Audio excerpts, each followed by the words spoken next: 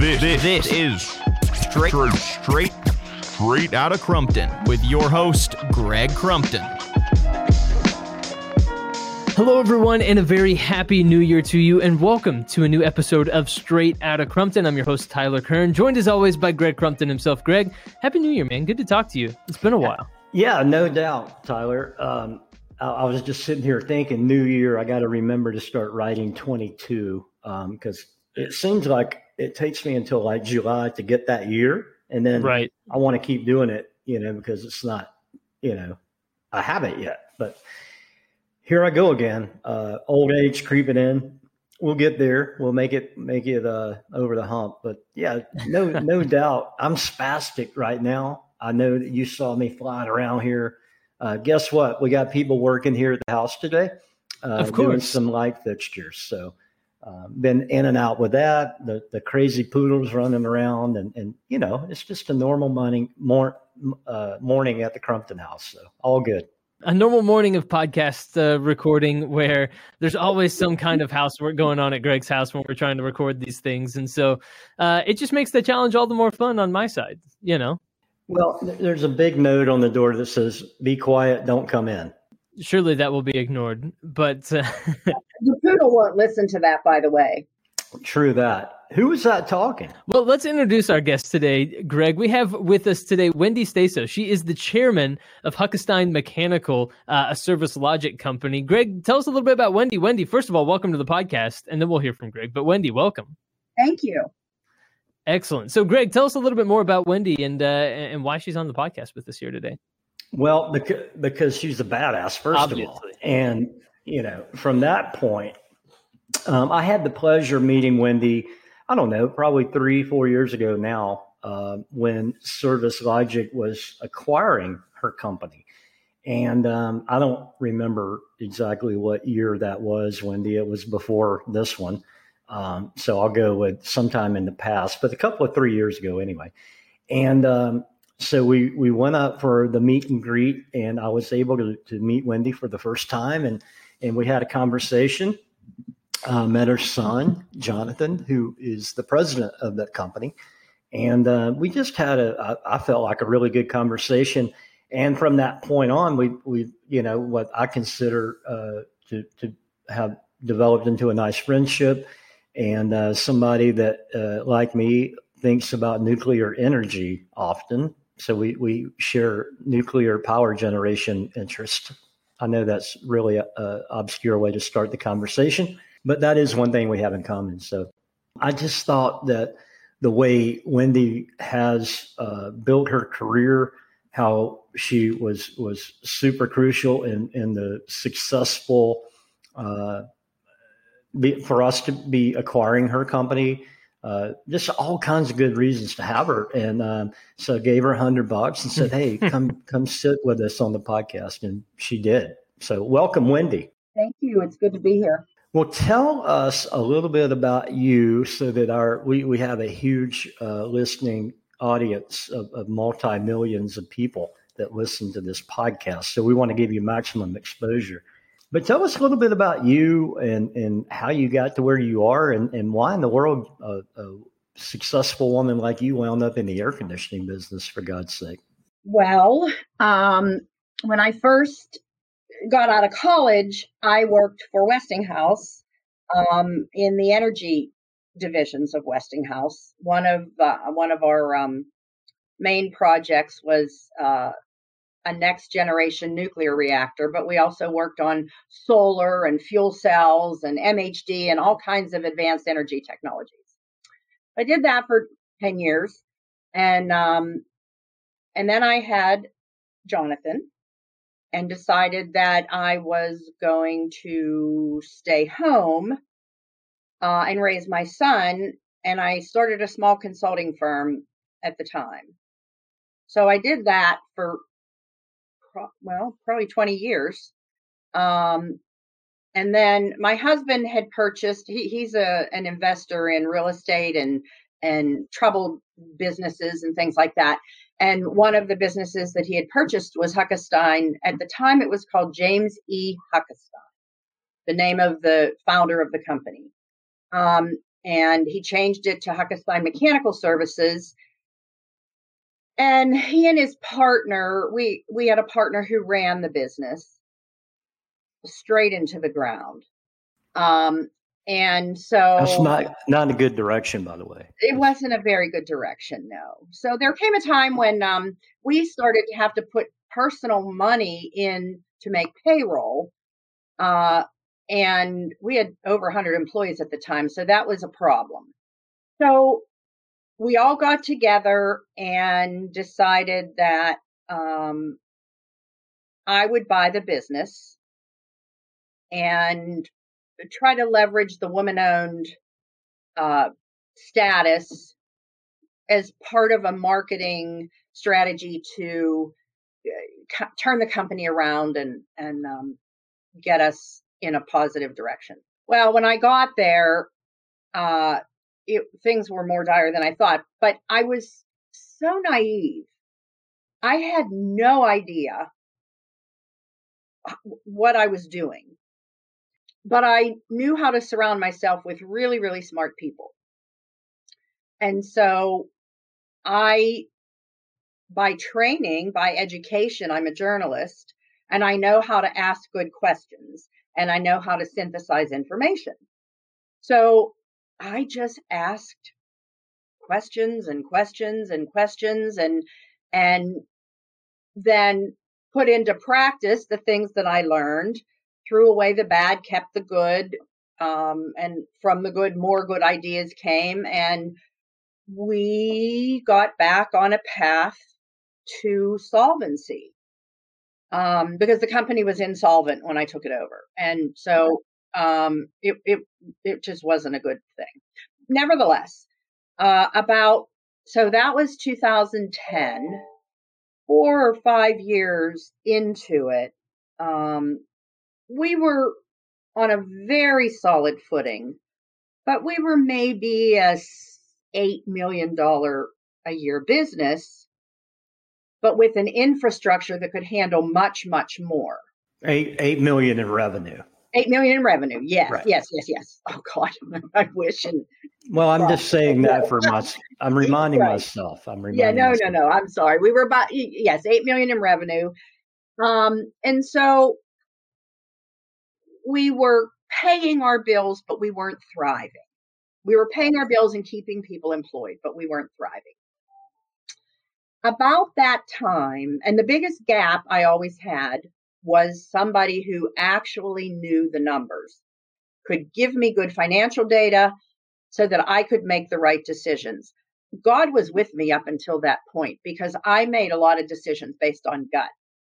And even though the numbers didn't always support what I was trying to do, I continually invested in the business because I believed that in the end, we could monetize this asset of our family portfolio. Well, that gut, is so freaking important in those moments. And for the entrepreneurs and for people who run a family household budget, there's always that. You got a gut feeling like we're heading down the right path or we're not. And, to be able to have that resolve that you have shown, okay, I believe in what we're doing and we're going to pour into it rather than continuing to put your personal, assets into it without that gut would be probably not wise. So I love hearing that passion and why you did it. That's really cool. In the beginning, one of the, about 2 years into maybe the first year, I went to my attorney and tried to figure out how to do a smooth bankruptcy. And he said, I know a person that could help you get out of this. And if he can't, nobody can. Not to file bankruptcy, but to actually turn it around and get it on the right path. And so this guy was a big private equity guy, and he now called himself a director at large, and he had like 6 or 7 clients like mine. I said, okay, let's have it.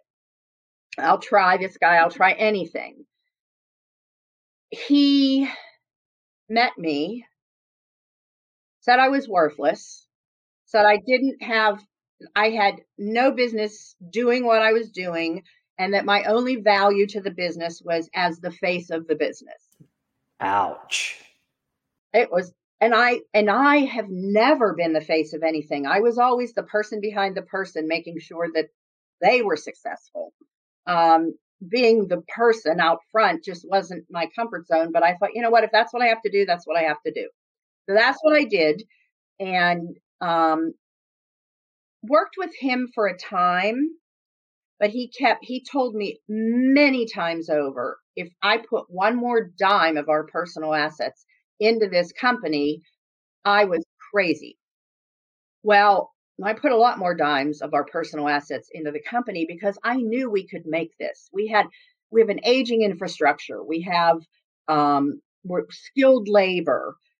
We had a good reputation that I knew could recover. We had really, really good talent, both in the office and in the field. And I just knew we could make it work. So anyway, fast forward to about 2014, 15, something like that. And my son, who was a finance guy, said that he wanted to start his own business, and could he live at home while he got that off the ground? I said, sure, if you just help me out at Huckenstein a little bit. The next thing I knew... She's laughing now, Tyler. I'm laughing now, but at the time I felt really guilty. But he dug in, and for the first time, we did have solid numbers, and they were actually better than I thought they would be. So together, he and I, he was like the numbers person, and I was the company leader / operations, ran the business. We slowly grew the business. And around 2017, my brother-in-law passed away, and he left, ironically, a very, very small residential HVAC company as part of his estate. And getting that untangled and sold was, you can't even, it was just dreadful. So I said to Jonathan, you know what? I can't leave you kids with this business. So I want to get ready to sell. Let's get ready to sell. Just because of having gone through what you did with your brother-in-law, you didn't want to leave your kids that burden. No, that's exactly right. Okay, I did not. And you know, what we had was orders of magnitude bigger and more complicated. And I just didn't want to do that to them. No, I get that. I had a little untangling to do. My sister had a tremendous amount of untangling to do when my mom passed, and she was trying to make it easy. So I can only imagine, you know, other situations. Yeah, you don't really realize it. And Randy had things pretty well in order. But when you go to sell a business, so that's what we did, sell a business, right? So then we spent the next 2 years preparing to sell the business. And we met with a broker, and they gave us a plan, and we executed the plan. And then, you know, we went to market, and again, God smiled on us. And one of the suitors was Service Logic, which had been my dream since I bought the company. They had actually been in discussions with my husband and his partner before I got on, came into the picture.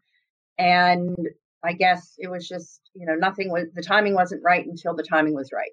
That's so cool because, my story is a little bit like that with Service Logic. When I sold my company, we kind of had a go at it. And then we pulled back from the table collectively for almost a year until we got some things on our side of the house cleaned up a little bit to make it more suitable for everyone. So I kind of had that. I really want to be part of that eventually, and it worked out. So I'm so glad that that story you just told us worked out favorably, where, we could be having this conversation, because it wouldn't have been this conversation had we not gone through that. I wouldn't even know you. We think. You never know. Well, true. You never know. You are out and about. There many, is many commonplace coffee. Commonplace coffee. Isn't that the truth? So you mentioned a couple of things that really struck a familiar chord with me, which was your talent.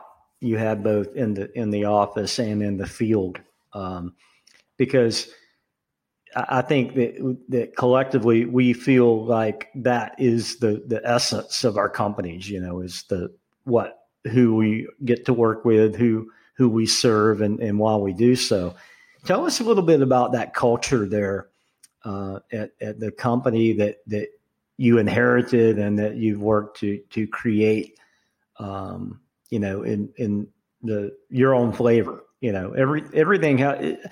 Companies to me, Wendy, have a personality, and you can kind of get a feel for the companies, and that's why I love to go visit our companies. Is because you get a feel for that culture. And tell me a little bit about what you guys inherited, and then what you've tried to build and foster.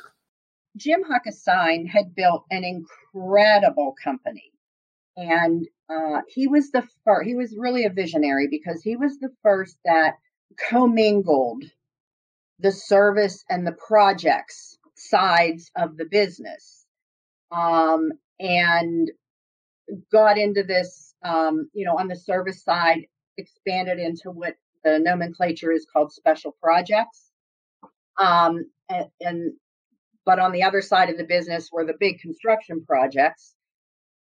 But many, many, many of the people went back and forth between them, and you would have construction guys who took service calls. You would have service guys who worked on construction projects, and it was really visionary at the time. Nobody did that. And really, they don't really do it that well today. So one of the comments that was made to me, one of my competitors, an employee of one of my competitors, came to wanted to work for us. So we were chatting, and he said, the hardest thing is one side of the business doesn't know what the other side is doing. So we could be doing service at a building where there's a construction project, and neither side knows it, but the customer doesn't understand that I work in service and they work in projects. They think everybody knows everything, and it can be pretty much of a mess from the outside looking in, from the customer's point of view. So I came into a culture that had already been started down the right path. They were a very tight-knit group. At one point, I hired a bunch of consultants along the way to, help me get through this turnaround thing. And this one guy interviewed all the employees in the company, and he said, well, this is definitely a family-owned business. However, the wrong family owns the business. So these people were tight. I came to find out later, when I first started the business, one of my competitors had made an offer to my entire staff to come and work for them and leave en masse. And because of their loyalty to Jim Huckestein, they stayed. My challenge was to get them to feel that same loyalty to me. And one of my proudest accomplishments is they did. It was a lot of hard work. It was things like one of my employees got ALS, and I sent him home, and normally he would no longer have been employed, but I kept him as an employee so that he could have his health benefits until he died. And that took a long time. But it was things like that. I am a Christian, and I try to live by the golden rule. And if that happened to me, I wouldn't want to have to worry about health benefits. I mean, so it was little things like that. And it was things like if we messed up on a job, I made it right at the company's expense, which really was the Staso family's expense, but whatever. I had to impress upon people that I was in this. I was one of my competitors said one time, "Oh, she's the woman whose husband bought her a company to fill her empty nest." Oh, nice. There you go. Wasn't that special? So, well, bless her heart, as they like to say. Exactly. And would you like a sweet tea? Oh, Lord. So it was just stuff like that, being a part of the MCA group, which was our bargaining group of Mechanical Contractors Association. Yes, the Mechanical Contractors Association collective bargaining group of contractors. I was the only woman there. But I never let that stuff get to me. I just tried to do the right thing every day. And then the next day and the next day. And I really didn't think, I thought very long term, and I thought day to day. Well, what you just described sounds like accountability. It sounds like leadership. And it sounds like being a great person. And all the things I know about your company and the people who I get to interact with that work there kind of all mimic that. So I think I know they're amazing, aren't they? I have the most amazing people working for me. You really do. And I do. I work for a wonderful guy named Tony Ponzo. And, I tell Tony, you're not supposed to have favorites, but it's like with your kids, sometimes you just click, and your folks. I mean, I love working with them, and we've got our companies, and this, I got to make a note of this because I was thinking this morning about this, Wendy, and it, how hard we all work to find new people to join the companies, plural, our companies.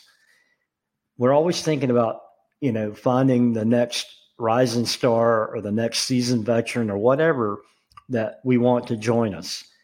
But we have such awesome legacy employees, that have been there and that saw your generosity or the company's generosity, however you want to define it, with the guy who got sick.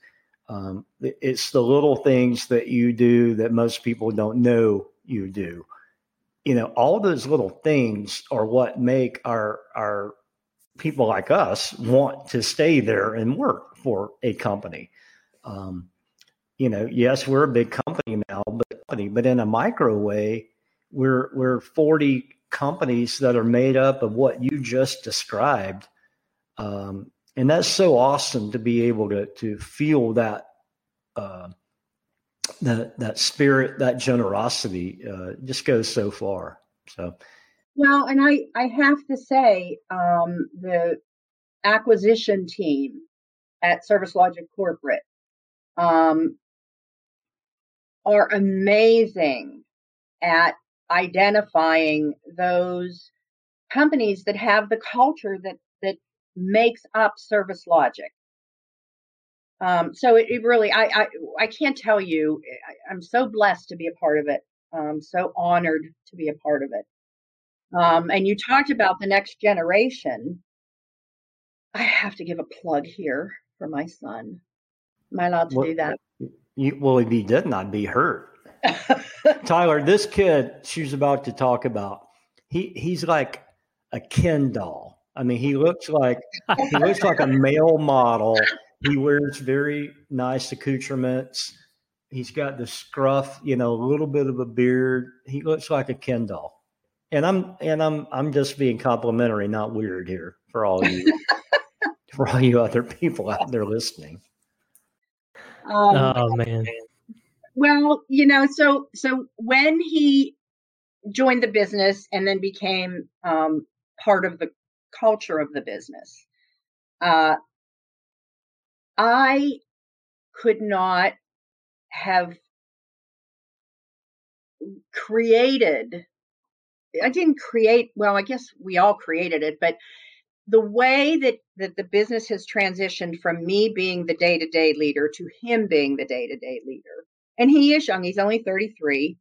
But he never worked in this industry. He isn't like a tradesman who rose up through the ranks or even an engineer or anything like that. He's a finance guy. But he has put his own spin on the culture of the business. He is so good with customers. So I think it was you, Greg, one time that said to me that I was the foundational leader of the business. And when it was time for me to move on, he is the aspirational leader of the business. Was that the word you used? I think that's pretty damn close. And it's odd because while you were just saying that just popped into my head because I was reflecting back on that video where you actually said that. And it was so cool to hear you say it because it sounded like, like I know you and I talked about it, but it was so natural because it's so true. You got it to this point. And then just like in a football game, you handed the ball off in a very, very seamless way. And yeah, he took it. And yes, he put his fingerprints on it, but the DNA is the same. Exactly. Literally and figuratively. So that's kind of cool. So for me to watch him and be able to work with him in the capacity that he's in now is just such a gift. And I see him, he'll close a $15 million deal. I didn't do any of that stuff.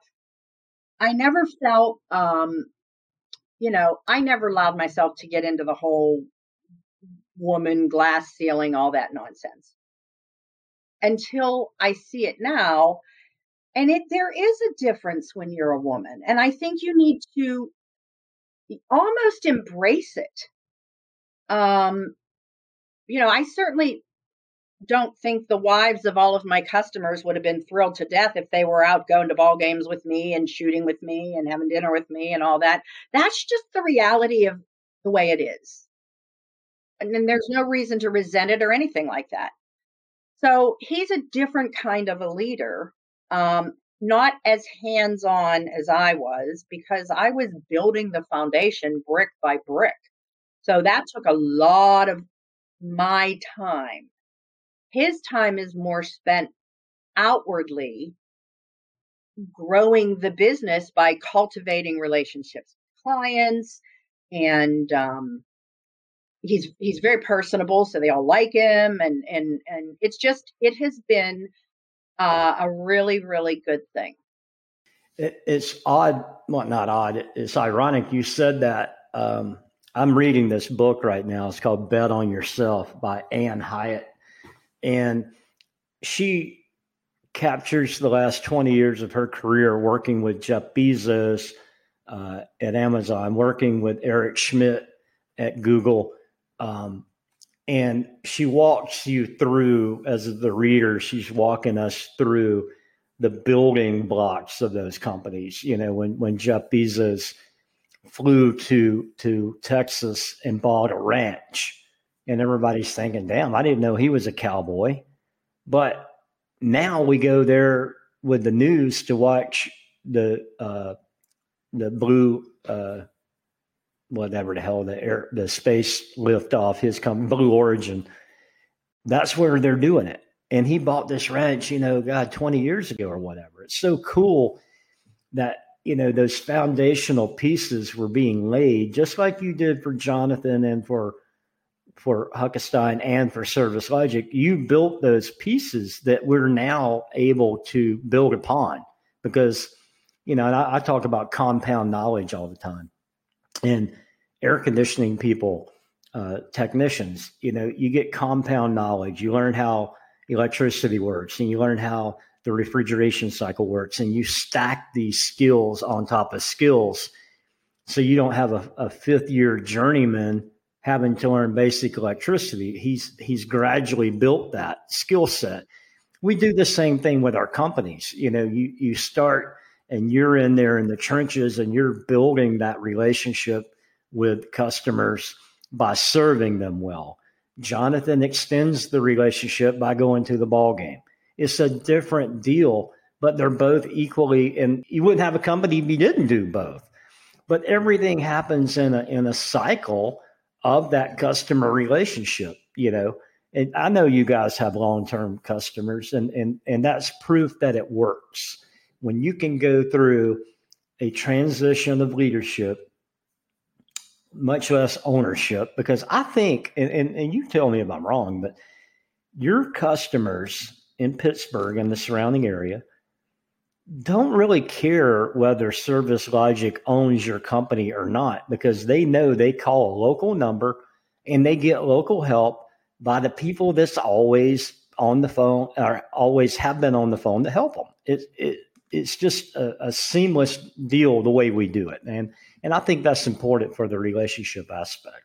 100%, I agree with you. That's why I think, I don't know if it was Craig or the team of you at the corporate office who came up with the strategy to acquire and maintain local presence and not lay over this big, heavy corporate thing that just would drag everybody down. And but I think that it's brilliant because we are the ones who built the relationships. Now, when I took over the company, we lost a lot of clients because they didn't have the faith that I could, I was the woman the empty nester. Every one of them came back over time, which is very cool. But when I transitioned, kind of to this new role, and Jonathan, we didn't lose a client. Yeah. Well, because you did it in a caring way. And I think that caring way is the same way that Service Logic does what you described when we acquire a company. And basically, I don't know who came up with that strategy. It was in play when I got there 7-8 years ago now. When you buy a company, don't screw it up. I mean, essentially is what we're saying, because we don't buy distressed companies. We buy high quality, high performing groups of people who we feel like we can help get to their next level, not our next level, but your next level. And that's as different. We've had a flurry of acquisitions over the last month, but with the year-end, closing, we've acquired some really awesome companies that I can't wait to get the loudspeaker out and talk about because they're really awesome. But the plan for us as a corporate entity is no different than it was for you. We want to keep the customers happy, and we want them to feel confident that the culture's the same, the name's the same, and our competitors butcher that. They come into a community and they buy a company and they whitewash it. They spray everything with their color and slap the new label on it. And all those relationships and all that goodwill that we all work hard to build, so that when you do screw up, and you will screw up in this business, as you know, you got to make it right. And that's your name that says you're going to make it right. Just like your competitor said, that's the woman who always makes it right out of her pocket. That's the culture that you have. And that's where people buy into whatever they're doing. I've got I told you guys earlier, I got a electrical company over here. The guy started the company. He's from Arkansas, hence the name of the company. It's called Razorback Electric. No doubt where he went to school in my mind. but the guy is running a solid business, and they do the little things. Like last night, I got a text that said, Nick and Corey will be at your house at 8:30 in the morning. Well, I get a call at 8:20. They're here. It's just those little personal things that you want as a consumer. And we're all consumers. We all buy stuff. Can we deliver at a level that we would feel good about? And if we can't, we're not doing it right. If you don't feel like you can deliver for your customer what your expectations are to be met, we're not doing something well enough, hard enough, quick enough, whatever, because it all comes down to that relationship of, and I've said it a million times, Wendy, I'm exaggerating maybe a little, but if, my measure of service is, for me personally, if a customer calls me at 3 a.m. with any kind of problem, and if I say I've got it, can they go back to sleep? And if they can't go back to sleep, I haven't met the mark yet. If they can roll back over knowing, okay, Crumpton's got it, we'll settle up at 9 a.m., then I've done my job. And I just hold myself to that measure, whatever I'm doing. It's a little less critical nowadays. I'm not running a mechanical company. Although in my head, I run my life like I'm running an emergency service company because I want to perform for you. If I owe you something work-wise, I want to deliver it. Funny you bring that up. So the culture that I took over back in 2010 was just that. And that remains till today. Any time of the day or night, people call us 24/7. However, that culture, because our field guys felt ownership for their clients, which is a good thing, but it makes it very difficult when you're trying to do central dispatching because and when you need to transition those clients to be the company's clients, not the individual's clients. And that was a big balancing process to keep the guys engaged, but yet insert myself or, somebody at the corporate office, our little Hockenstein corporate office, into that relationship and transition it to one where they looked to the company to do whatever they needed to have done and not a person. Mm-hmm. The individual. Right. And that comes down, and we talk about it a lot on this podcast. It comes down to trust. And when the customer calls your number for the first time at 2 a.m. versus Bob, do they get the same result? And if they do, then they don't have to call Bob anymore.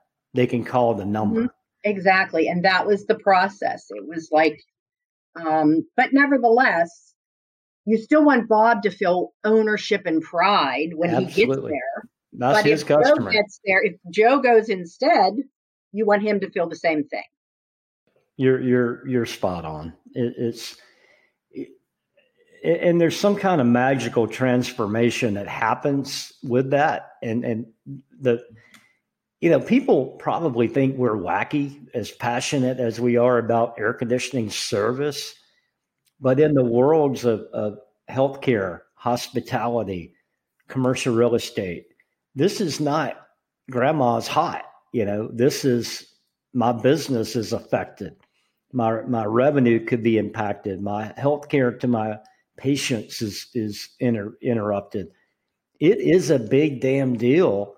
And if you can't deliver on that playing field, you don't get that chance but once to screw that up. And they will find someone else. And then lay on that, if you overlay the indoor air quality blanket because of COVID, it becomes, so we used to, there's a term mission critical in this industry, and mission critical was always hospitals or, museums or whatever temperature and humidity were required to keep everything the way it should be. Every single customer today is a mission critical customer. So you're right. Grandma's too hot. It's a big deal. Big deal. And I love it. I absolutely freaking love it. I do too. Whoever thought, like, I didn't even know there was such a thing as a boiler. Right. Back when I bought the company. I didn't know. I mean, I didn't know a thing, nothing. And here's the weird thing about that, Wendy. You didn't know there was anything called a boiler. I didn't know there was anything not called a boiler.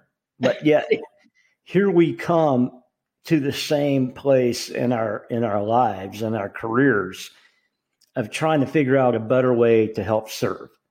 And we come at it from two different perspectives. But I love the fact that we come to the same spot of trying to help people get better, live better, whatever better. It's such a cool thing that I love the whole thing. Both inside and outside our company. That's right.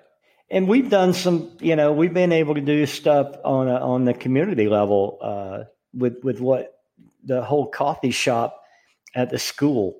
The video that you were so gracious in coordinating and finding and digging up this. Tell the story. I know we're tight on time. Give us a synopsis of what happened at the school and how that came together. You and I were chatting one time about different things that you invested in, and you told me about this coffee shop that you invested in. It's in Indiana, Pennsylvania.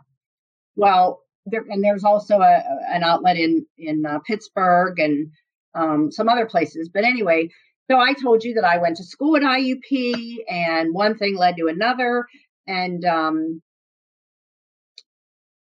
then I found out that a friend of my son's mother-in-law was a teacher at Indiana High School, and she runs a coffee shop for the special needs kids that is funded and underwritten, not only underwritten, but undertrained and everything by Commonplace Coffee.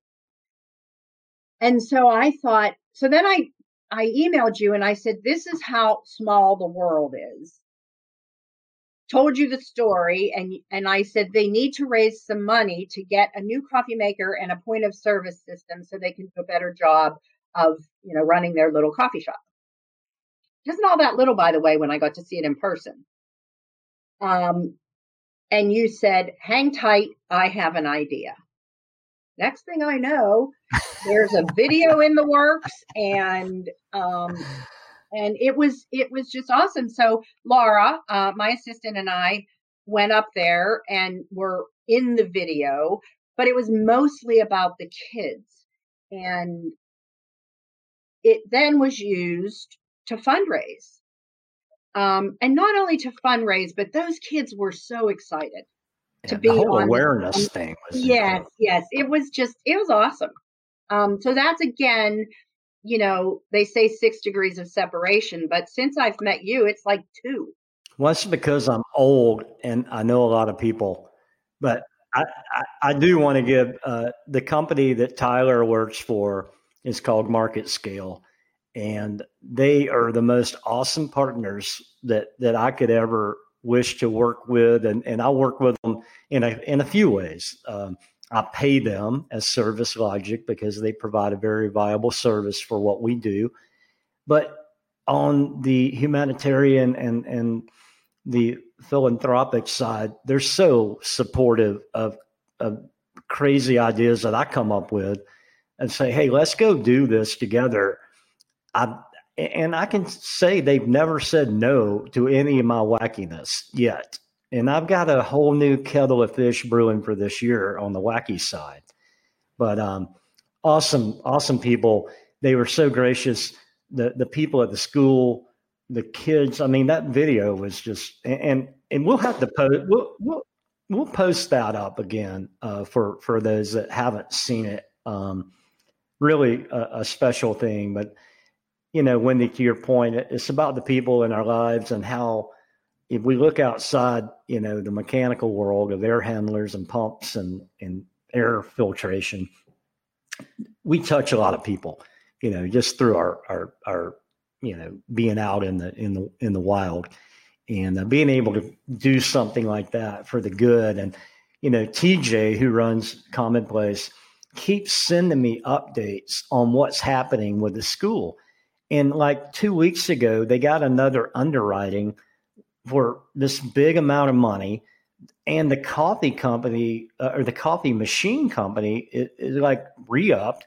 A real estate guy took off with the whole concept of supporting the school. I mean, that video that Market Scale did really brought a lot of great attention. So Tyler, Tim, Matt, all you guys over there, thank you so much for the help on that. That was really great. Absolutely. And it's a pleasure to get a chance to work with companies and with people like Greg and like Service Logic, and so that's particularly exciting for us. So it's not a one-way street. It goes both ways, and we enjoy that a lot. Well, it's good stuff and much appreciated.